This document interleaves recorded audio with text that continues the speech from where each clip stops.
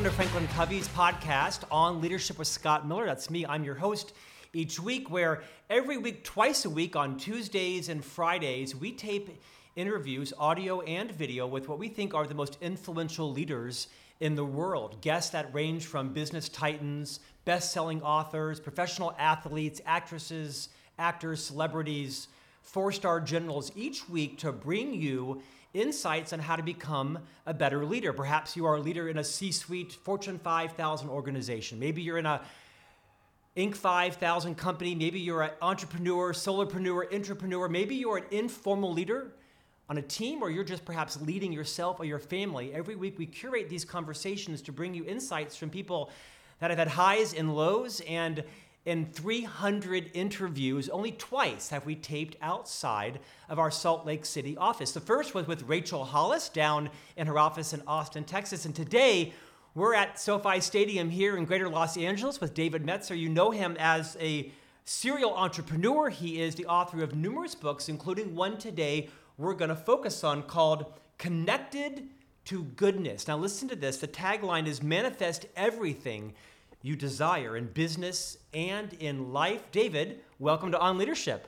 Wow, I didn't know all of these things. This is amazing. It's such an amazing opportunity to talk to you, to have the audience and community that you have, at least get the exposure and awareness to my journey, and hopefully some of the dummy tax that I've paid that can assist them to avoid that. You know, I think what I'm most excited about beyond this amazing stadium that we tape sucked your you in, podcast didn't we? right, is your journey. And I'm not sure everyone in our podcast audience globally knows exactly what your journey is. I'd love to invite you to rewind a few decades, share some of the highs and the lows, and we'll get into some of the concepts of this book. Yeah, sure. At a high level, my journey was one of three worlds. I was born into a world of not enough as a victim. Single mom, 6 kids, and I just wanted to be rich. I wanted to buy my mom a house and a car because I was super happy. I have this extraordinary mom that raised 6 kids. 5 of them went to the Ivy Leagues, Harvard, Penn, and Columbia, graduated summa cum laude. So it wasn't just that they got in, went to graduate schools because my mom believed the fetus wasn't fully developed till after graduate school. It was doctor, lawyer, or failure, which made my college decision easy because I went to probably the greatest feeder of schools into graduate schools, Occidental, of any other college in the nation. But more importantly, I had this mindset of not enough, and I was gonna have to fight, lie, cheat, manipulate, and steal to get mine because everything was against me in my mind. And I grew up in this beautiful family with a loving mom, but she would cry when we couldn't afford something. You know, one of the hardest parts of my childhood in that world of not enough, and I still get choked up thinking about it. When I was 7 years old, I stole money from my mom's wallet. And that same day, as the universe would have it, we went to the grocery store and my mom didn't have enough money for groceries. That stuck with me for so long. But I worked really hard. My mom taught me consistent, persistent pursuit of my potential. And I learned later on to enjoy it. At first, I didn't understand I needed to enjoy it. So it was all about attaching my emotions to an outcome, to win my mom's love with money, to buy a house and a car. And I went on that journey. Initially, it was going to be a professional football player. And I took that as far as I could. I played at one of the best Division III colleges, football teams ever at Occidental College. And in college, I actually went as a pre-med student. But one of my greatest lessons along the way was I went to visit my brother who was a doctor doing his residency at UCLA. I walked into the hospital and I looked around and this shows you like people, your mindset at 18. I was like, man, I hate hospitals. He's like, what are you talking about? You're in pre-med at one of the best colleges in the country. I was like, yeah, but I hate hospitals. I'm not going to be in a hospital. I'm going to be on the sidelines in the locker rooms helping as a sports physician. Or so you thought. I thought, and he looked at me, and here's the piece of advice that stuck with me. David, you need to be more interested than interesting. Yeah. And that changed my life. I switched my major to English and poli-sci. I wanted to be in law school. And luckily, of course, going to Occidental, I had my pick of law schools. I chose Tulane because I was more interested. They had the best maritime law program in the nation. They teach common and civil law, international law, and they're known for oil and gas. And the reason I chose Tulane is I knew that oil and gas litigators made the most money out of law school. It was my best chance to buy my mom a house and a car. Ended up graduating, but because my mission, right, I wanted to be rich. I didn't care about the law. I wanted to be rich. I got offered a sales job in legal research, and I literally chose that job. Despite my mom telling me that the internet was a fad, I chose to be a salesperson because it had a $250,000 comp plan over a $150,000 law job. And my mom, another lesson, just because someone loves you doesn't mean they give you good advice. True. And so I took that lesson from there, made $1 million 9 months out of law school. We exited in 1995 for $3.4 billion, and it set my life in a different trajectory, not just economically, but the idea of living in a world of just enough. I now had confidence that everything was for me. And I see so many people that are optimists that say, life's for me. Everything happens for me, not to me. And we hear that all the time. But what I didn't understand is there's still a lot of scarcity in that. When life happens, we use giving to trade or negotiate. Bob Proctor, one of my mentors, obviously someone that you're well familiar with, he always said, Dave, giving's not a trade or a negotiation. Everything to use a trade and a negotiation, you're still living in scarcity. You're living in a world of just enough for you. You're buying things you don't need to impress people you don't like. Mm-hmm. And so I had to go through some hardships as we look. I ended up being CEO of Samsung's phone division, later being hired by Lee Steinberg because of my technology background, not my great sports career, not my law degree, but he saw the future of sports and technology and media. And I had this great background for years at the highest level as an executive. And by the time not only was I a multimillionaire, I had access to everything billionaires could afford to do or more, Super Bowl sidelines, all these amazing things running the most notable sports agency.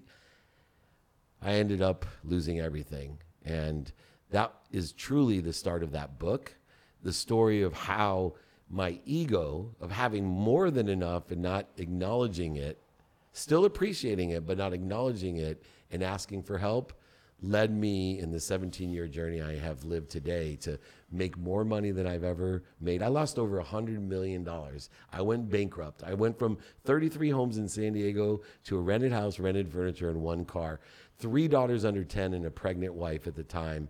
And my journey has led me to help empower other people on a mission to teach them what I know, to make a lot of money, to live in abundance, more than enough, to help a lot of people and have a lot of fun, to create a collective consciousness of happiness.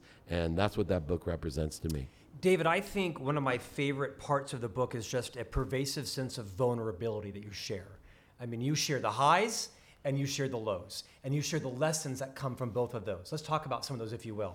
Like me, you have a history of sales as an individual contributor and then as a sales leader. And I was riveted at your passion around how important it is that organizations treat their sales producers well. I want you to speak to the millions of people that are listening and watching today that are sales leaders. What is it that organizations need to do more of to make sure they are not just recruiting, but retaining the lifeblood of their company, which are their sales producers? Be prescriptive. What should companies be doing? Well, understand that sales is about revenue, and we want to incentivize and share in the success or performance of that revenue. And so I've created actually 5 criteria that I think help people not only recruit, but retain the best sales talent. So I actually do things a little bit different. You know, we're going to give you bonus and incentives for sales, but clearly not only define how you're paid for doing sales, but also help you maximize the comp plan. Because I take accountability for my comp plan, that if I have aligned the incentives in my comp plan with what I feel will be most profitable, why wouldn't I want every one of my salespeople to maximize the comp plan? Yep. So I actually am one of the few people that take time to teach values of gratitude, forgiveness, accountability, and effective communication in alignment with these incentives of how we create the most abundance, the most value. I also spend a lot of time helping and assisting and empowering them to articulate the quantitative value to exceed what we're asking for. I see a lot of sales leaders that they take all the necessary steps to recruit great salespeople, but they let them on their own. They just assume that they know or can quantifiably articulate the value of what we do to exceed what we're asking for. I call that the 120 rule. So some of the things that are overlooked in not only recruitment and retention is not just sales, because I think all great sales leaders somehow articulate, hey, you can make a lot of money here, right? And that's what entices them in. But very few do the other four. One, engagement and accessibility. Those are incentivized in my business as a salesperson. In fact, everyone in my business is incentivized because everyone in my business is a salesperson. They should all be looking to introduce options, opportunities, and touches of favor internally at our company and externally with all the people in our community. And so one is, how engaged are you and accessible? I have some employees that are extremely accessible, but they're not quite up to snuff on the potential of their engagement. I have others that are huge engagement, but they're not that accessible. And so I teach and empower both of those as an incentivized program. I actually give a grade card, a GPA, of all 5 of these things that says, here's where we're at on sales, here's where we're at on engagement and accessibility every month. And then they share in 10% of my net profit for the entire company as a bonus outside of their commission, outside of their salary for every position in the company. The third is I call it be a student of the calendar, but it's really about how productive, accessible, and gracious are you with your time. And using those 3 lenses to evaluate not only the activity you get paid for, but the activity you don't get paid for and your sleep, as well as activity you have planned and activity you don't have planned. So I don't let anyone say busy or work. Those are 2 no-nos at my business. There's just activities. And how productive, accessible, and gracious are we in all of those activities? That's why I have unlimited PTO. Unlimited, because you're based off of these incentives. I'm going to grade you, and if you're engaged and accessible, and some people can do a lot in a little bit amount of time, I'm still making more money off of those people. It's my job to make them more accessible along the way, as long as they let me know when they're not accessible. So those are the first 3. The fourth one is an interesting one, lying to yourself. So I believe that no one can lie to me. That when you tell me something with good and bad intention that's not true, and this is coming from an expert at bullshit. That means I'm an overseller, back-end seller, liar, manipulator, and cheater genetically and energetically. And the greatest vulnerability that I have is when I recognize that about myself and I stopped hating people who pointed that out to me. And by the way, those were my real friends and real family that pointed that out to me. They had the courage to give you feedback on those blind spots or those personality traits. And that started me on this journey because I sat on my bed one day hating my mom, hating my dad, hating my best friend, and hating my wife because they called me out on being a liar, a cheater, manipulator, overseller, and back-end seller. And I realized I hated myself because I was one. And so this lying to myself is a really big one. And so I want to bonus people that try their best to be accountable and vulnerable enough to tell me when they screw up. I even have given a dummy tax award to somebody that has admitted something that they completely screwed up on. That's going to have a great impact in the long run to make other people feel comfortable making mistakes. David, take this theme a little further. Get really tactical when it comes to sales. So Yes. people that are listening that are sales producers, individual contributors. Awesome. What are the 2 or 3 or 4 talents, competencies, mindsets, regardless of industry, quota, seasonality? What do you want everyone who, and of course, everyone's in sales, but the people who truly are commissioned salespeople, what do you want them to revisit and relearn? And things have changed over the years, and I am a scientist about this. So let me get really granular. Number 1, the first qualifier for everyone is an open mind.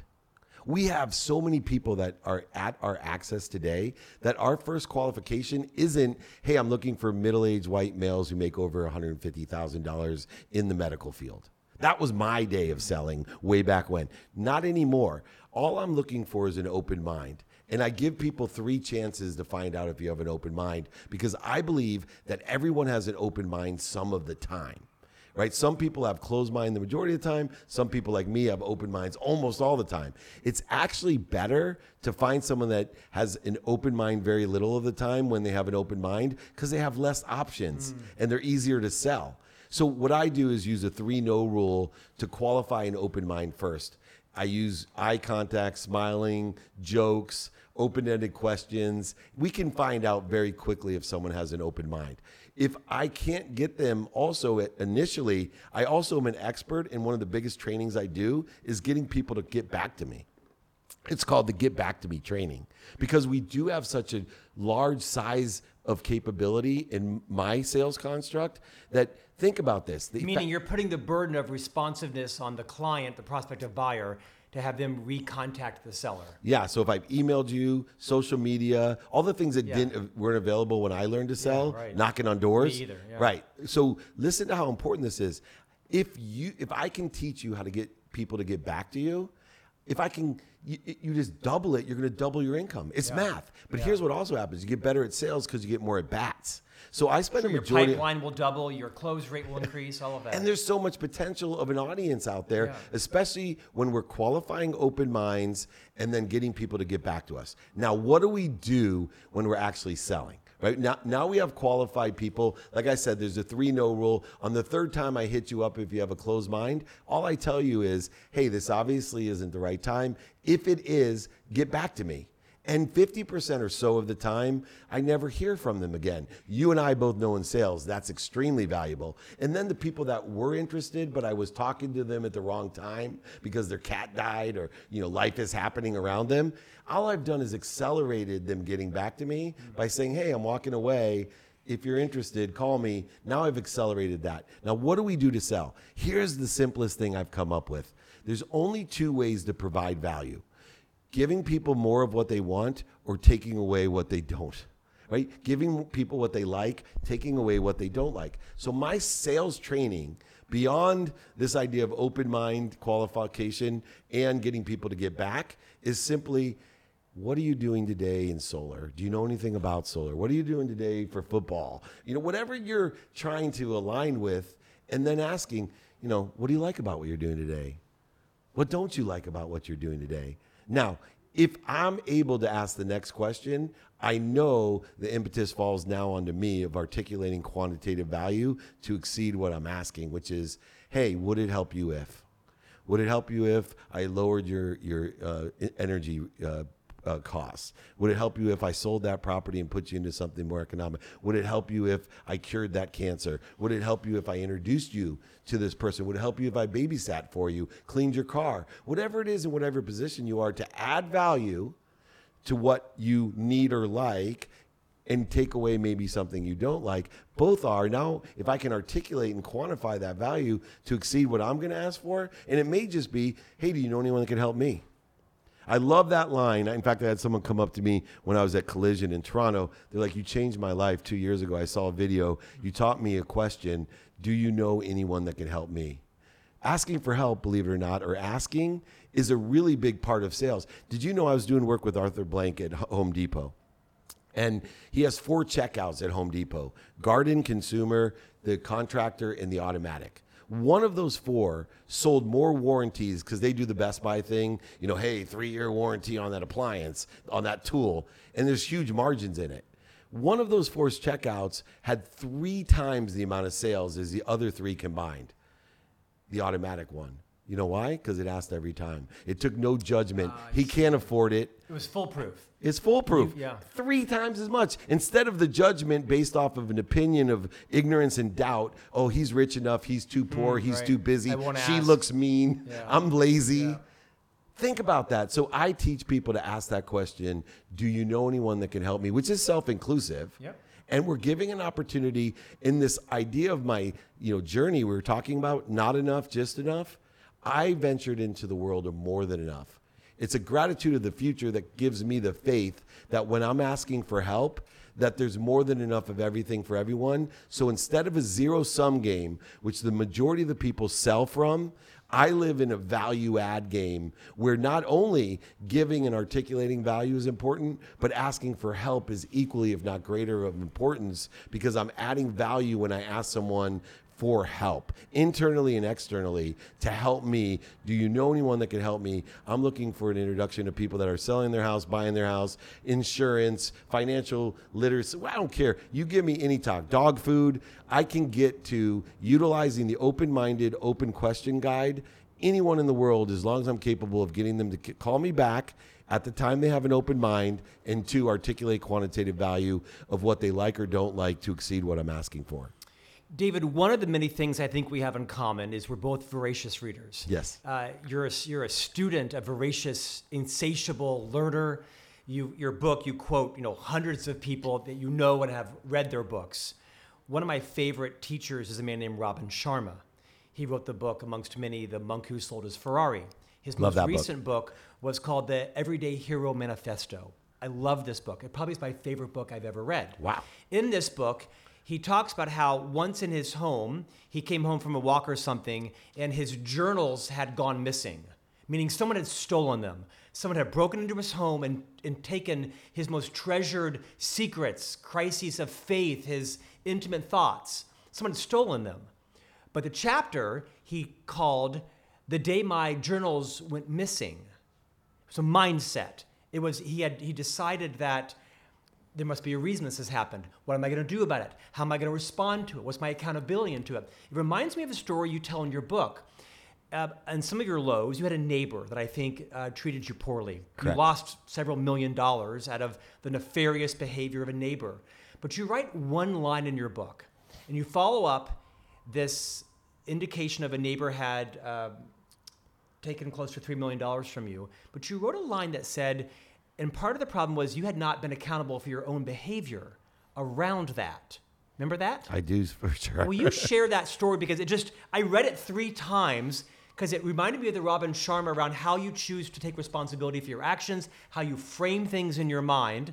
What's the lesson? Explain the story. What's the lesson in that? Sure. So I had a neighbor who offered a condo conversion to me, a good friend, not just a neighbor.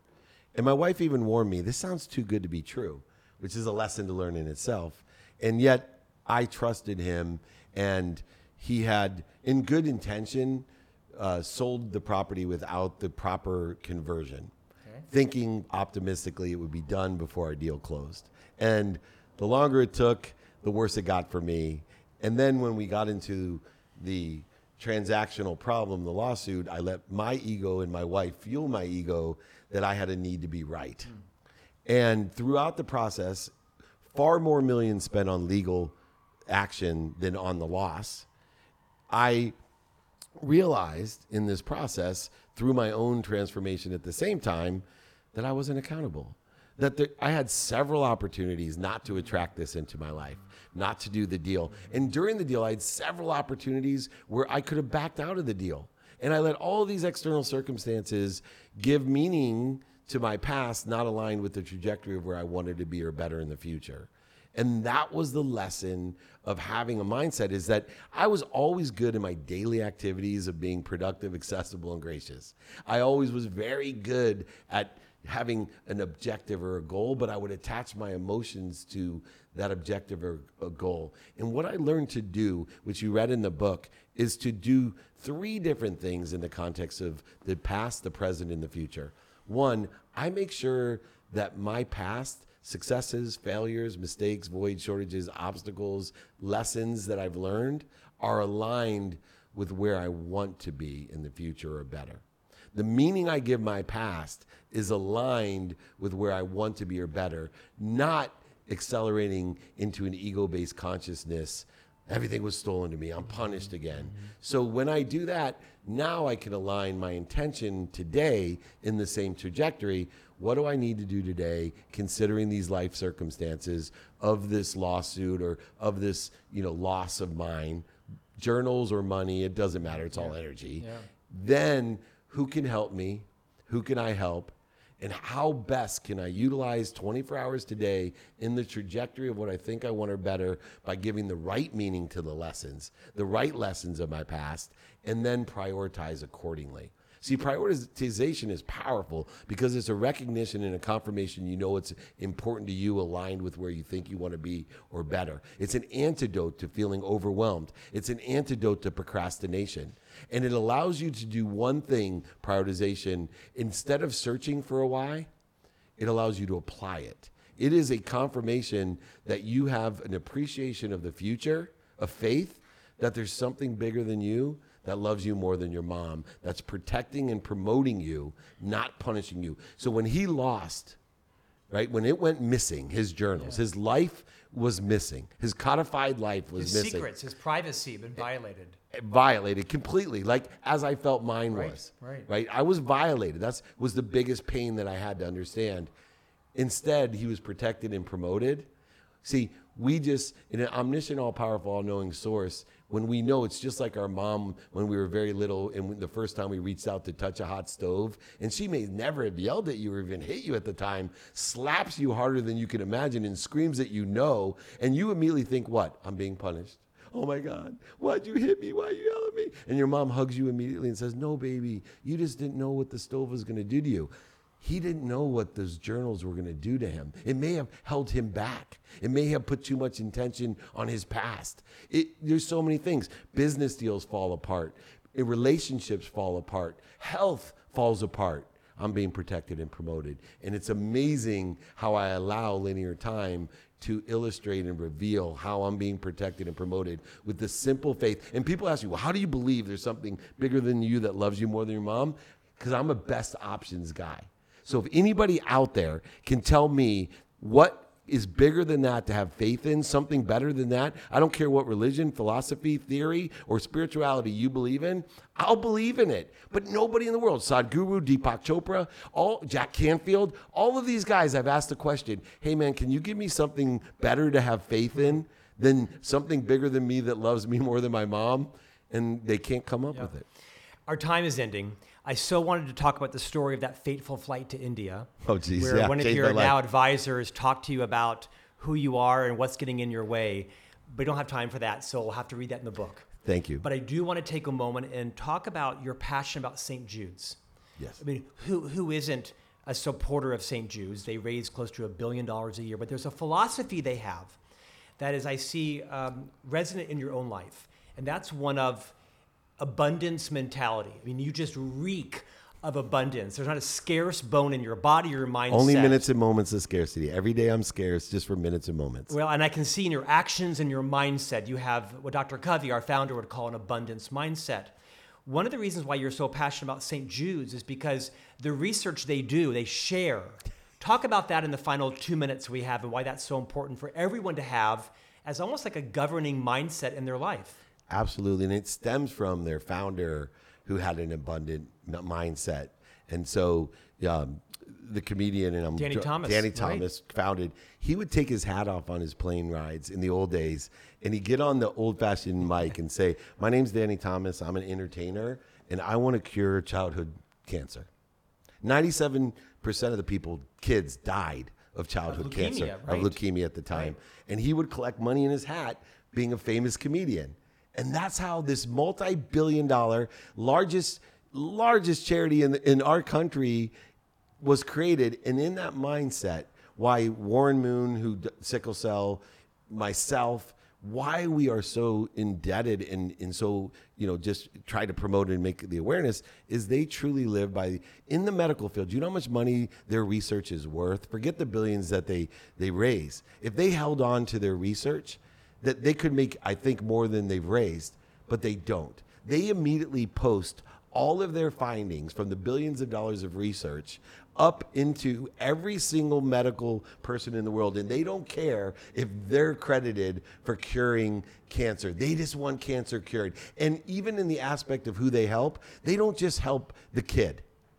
They bring the whole family in. They pay for everything.